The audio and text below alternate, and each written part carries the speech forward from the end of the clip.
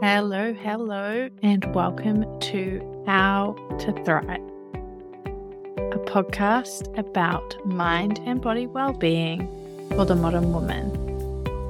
I am your host, Nikki Hursthouse, and within my day-to-day life, I work with amazing women like you who want to be confident around food and in their body so they can thrive. Just a reminder that the information discussed in the podcast is for educational purposes only and cannot encompass all the nuance and detail of every individual's lived experience. If you need some individual support, I encourage you to book a free discovery call to start that journey. You can find the link in the show notes. So this week here in New Zealand is Mental Health Awareness Week, and I am excited to bring you this episode all about food and mood. Just a reminder again that because the information discussed is just for educational purposes, I encourage you to seek support and guidance if you need at this point in time. There are some amazing resources such as the Mental Health Foundation, Aotearoa New Zealand Tough Talks, or free call or text 1737 at any time for support from a trained counsellor. So in this episode, I'm going to talk all about food and mood. So can food help improve our mood? Does our nutrition actually impact our mental health? And to begin, how is food and mood connected? So what we eat can affect our mood. There is more and more research showing that the quality of our diet can either be a risk factor or help protect against mood disorders. And by mood disorders, I mean depression and anxiety. There are a number of pathways in the body where food can influence our mood. So these pathways include inflammation and the inflammatory response, oxidative stress, and in particular, as our gut is the home of our immune system, brain plasticity, and in particular, the health of the hippocampus, which is a region in the brain all about learning, memory, and our mental health. The gut microbiota, this is a really big area where there's more and more research, mitochondrial dysfunction, and the gut-brain axis, which I'll talk more about in this episode.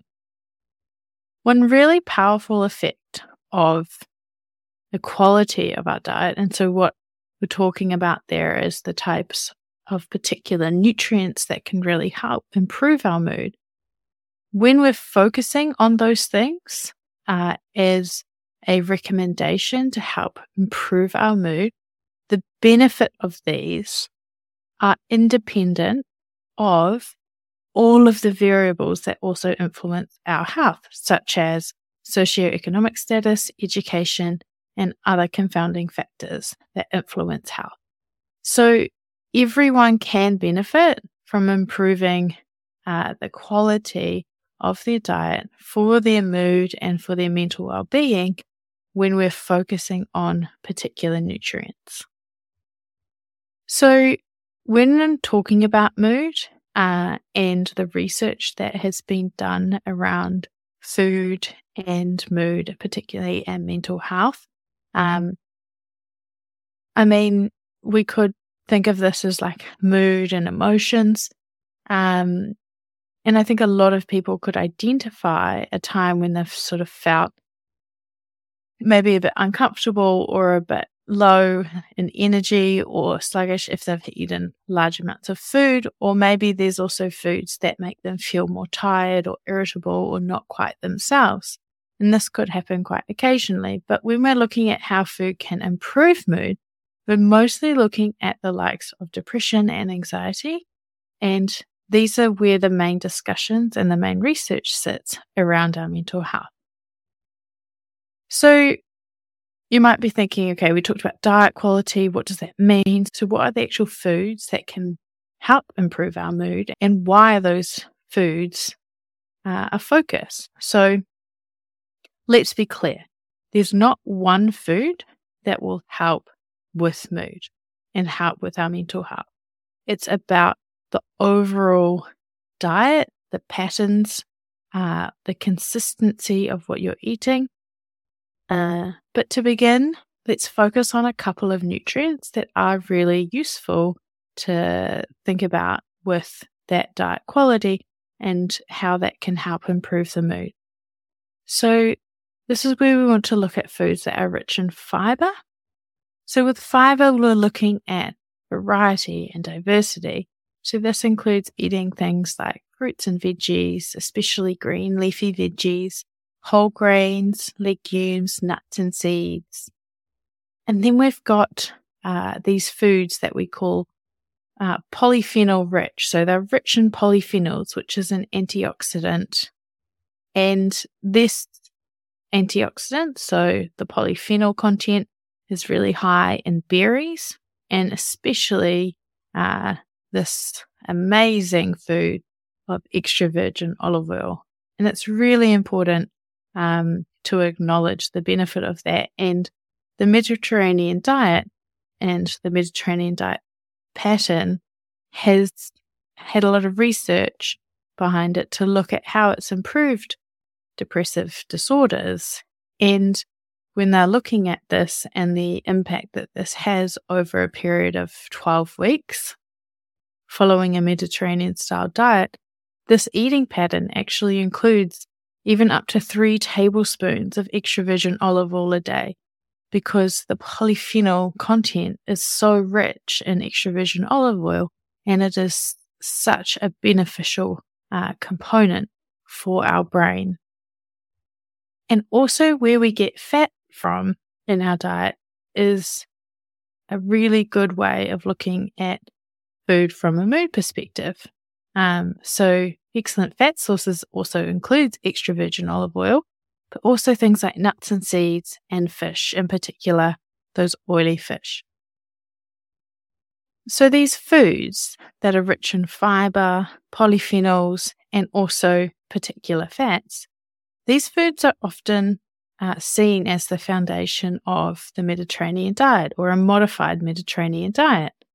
However, there are quite a few similarities to other traditional diets seen in different countries around the world, and particularly those areas of those countries that fall into what's called the blue zones. Maybe you've seen a little bit more about that on Netflix recently. And so the similarities lie in that they're predominantly sourcing whole foods and they're mostly plant-based. And the great thing is that these foods not only help boost our mood, but also the health of our gut. So the fiber, the probiotics, and the prebiotics that we get from all these different foods help support good digestive health and add diversity to the gut microbiota. And so the foods that help keep our microbiome happy also helps with serotonin, which is our happy hormone, and that's produced in the gut and helps make us feel good. It can also help reduce our stress response. I mentioned prebiotic foods. So the prebiotic foods can include things like bananas, garlic, asparagus, artichokes, oats, and apples. And these are really great foods to include that can help restore that gut bacteria and the diversity of that.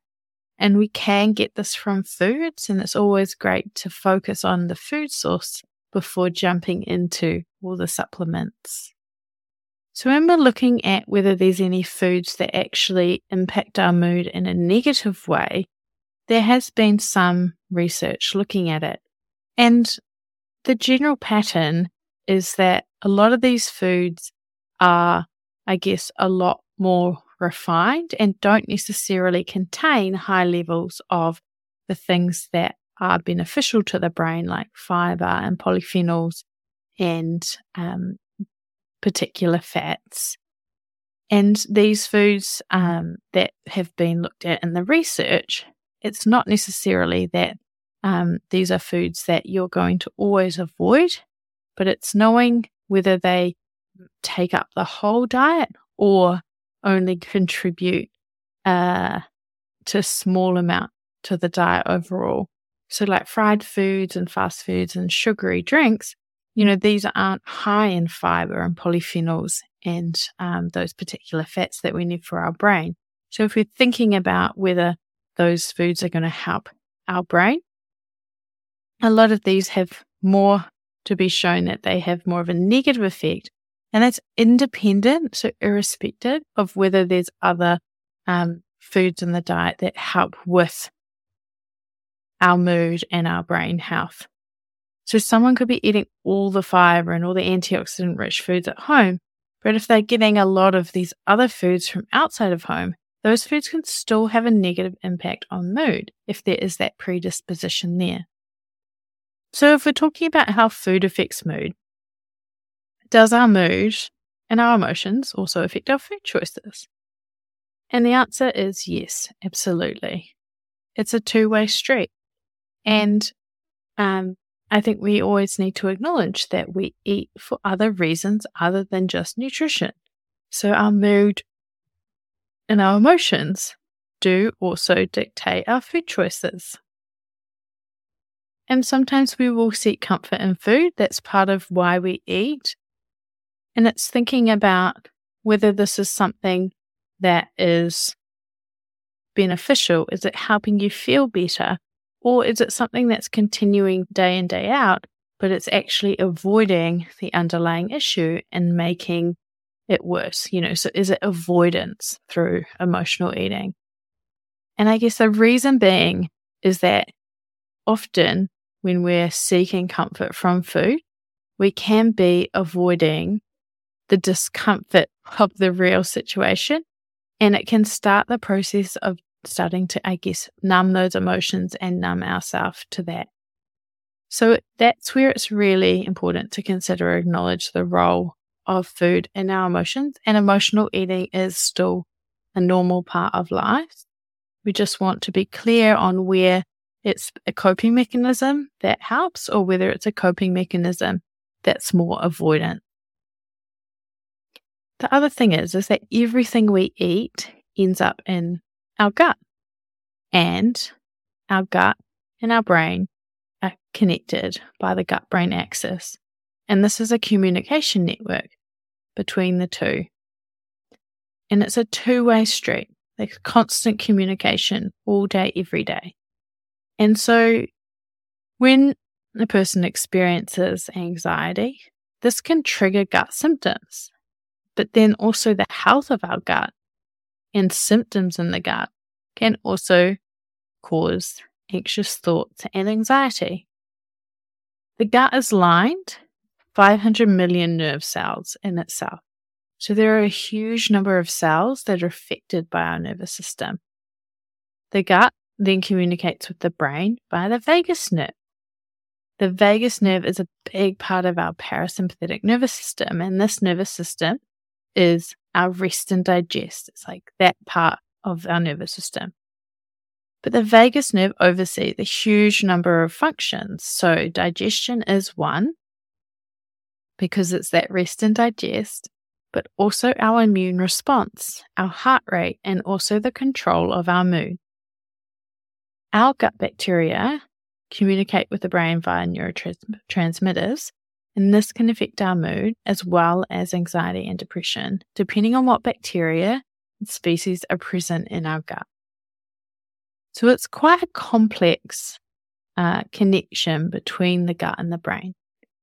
So if we're trying to look at what foods we could bring in to help with our mood, but also looking at that gut-brain connection, there's two sides to this. We've got to look at, what we're eating, but also how we're eating and also how we're living. So that gut-brain connection is heavily influenced by our nervous system, our stress response, whether we are in that sympathetic dominant stress state or whether we're in that parasympathetic rest and digest state.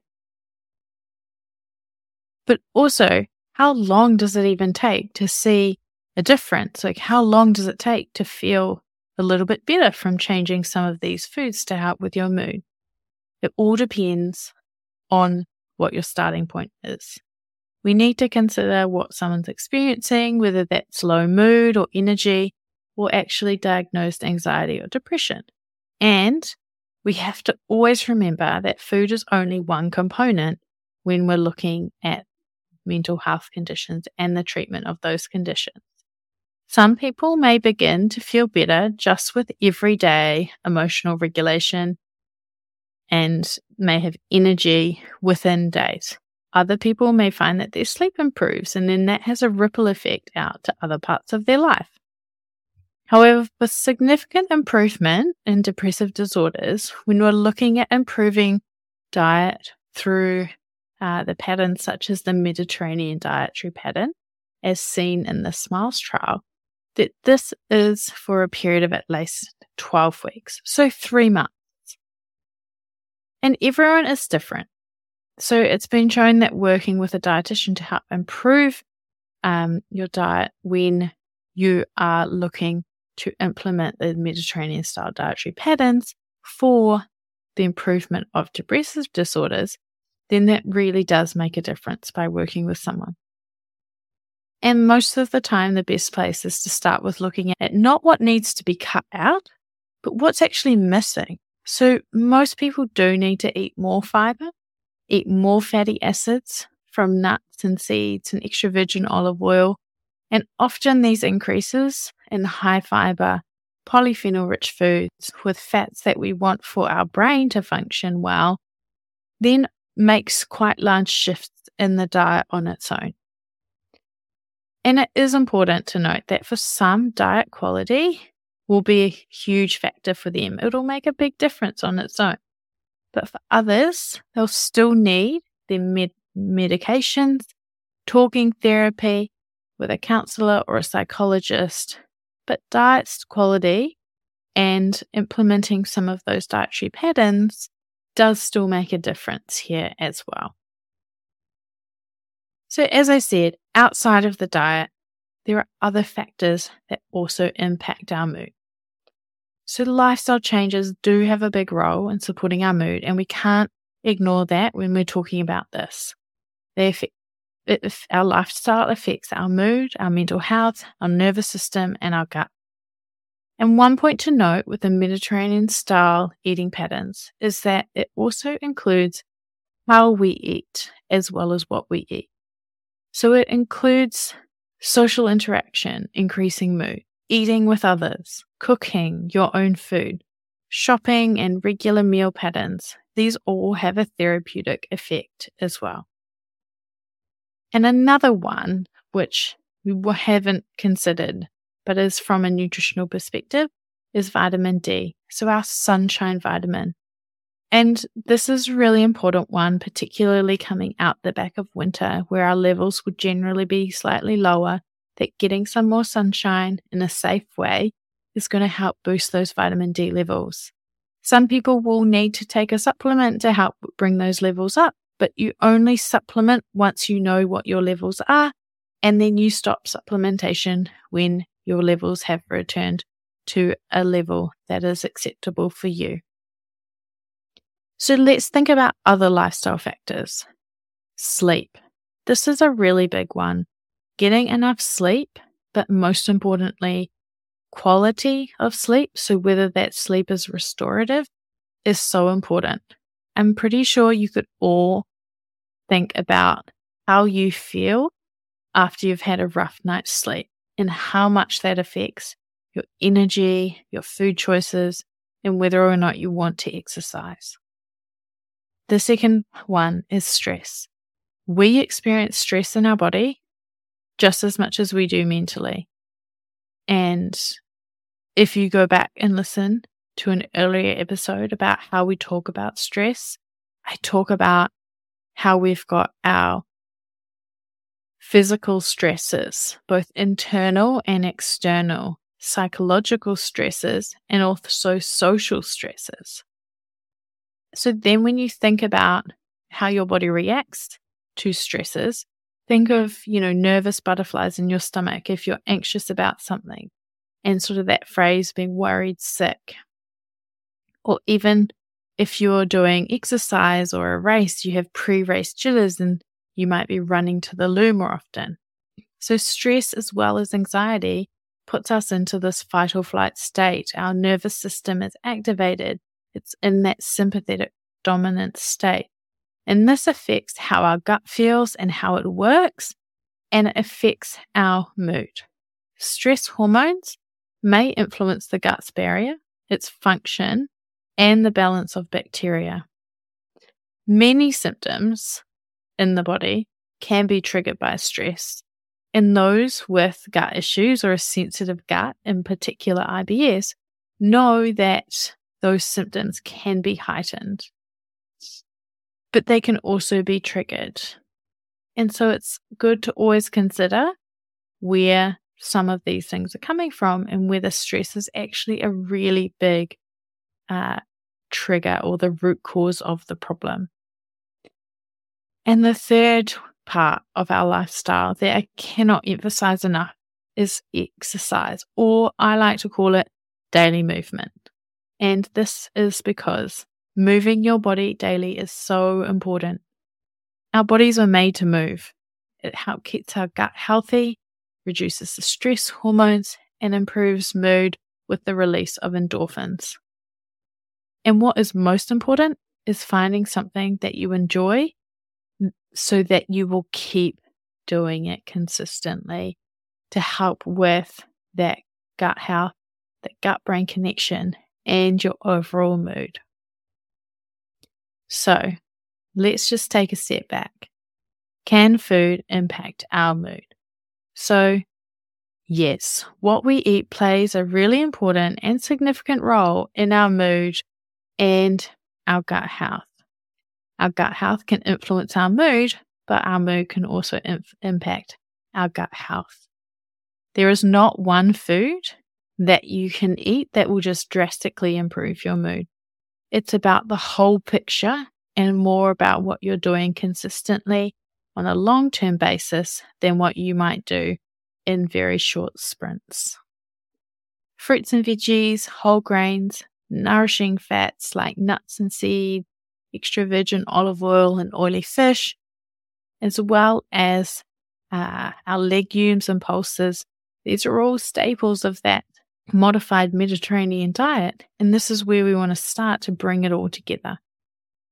It's also really important to know when you're using food to self-soothe without considering whether there's actually more going on underneath, and whether it's avoidance or whether it's just a good part of having food for comfort.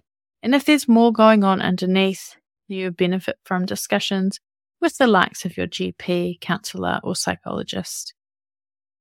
And so we've talked about mood and food a lot, but it's got to fit into the whole picture, into the whole lifestyle, because we can't just single out one aspect of our lifestyle on its own and say this is the key.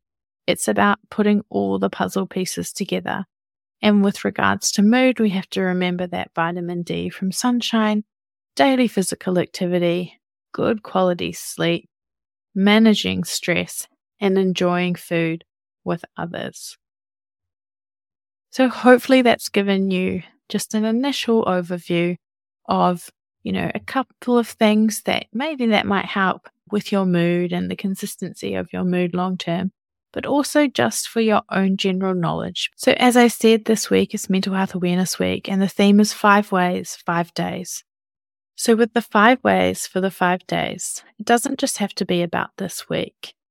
These 5 things that you can think of and reflect on and take with you every day, every week, every month to check in on your own mental well-being and those around you. The more we can talk about the topic of food and mood, the more we can get that conversation going to know that it is something that we can try and feel like we have control over. And we can also keep encouraging more support for those that need it.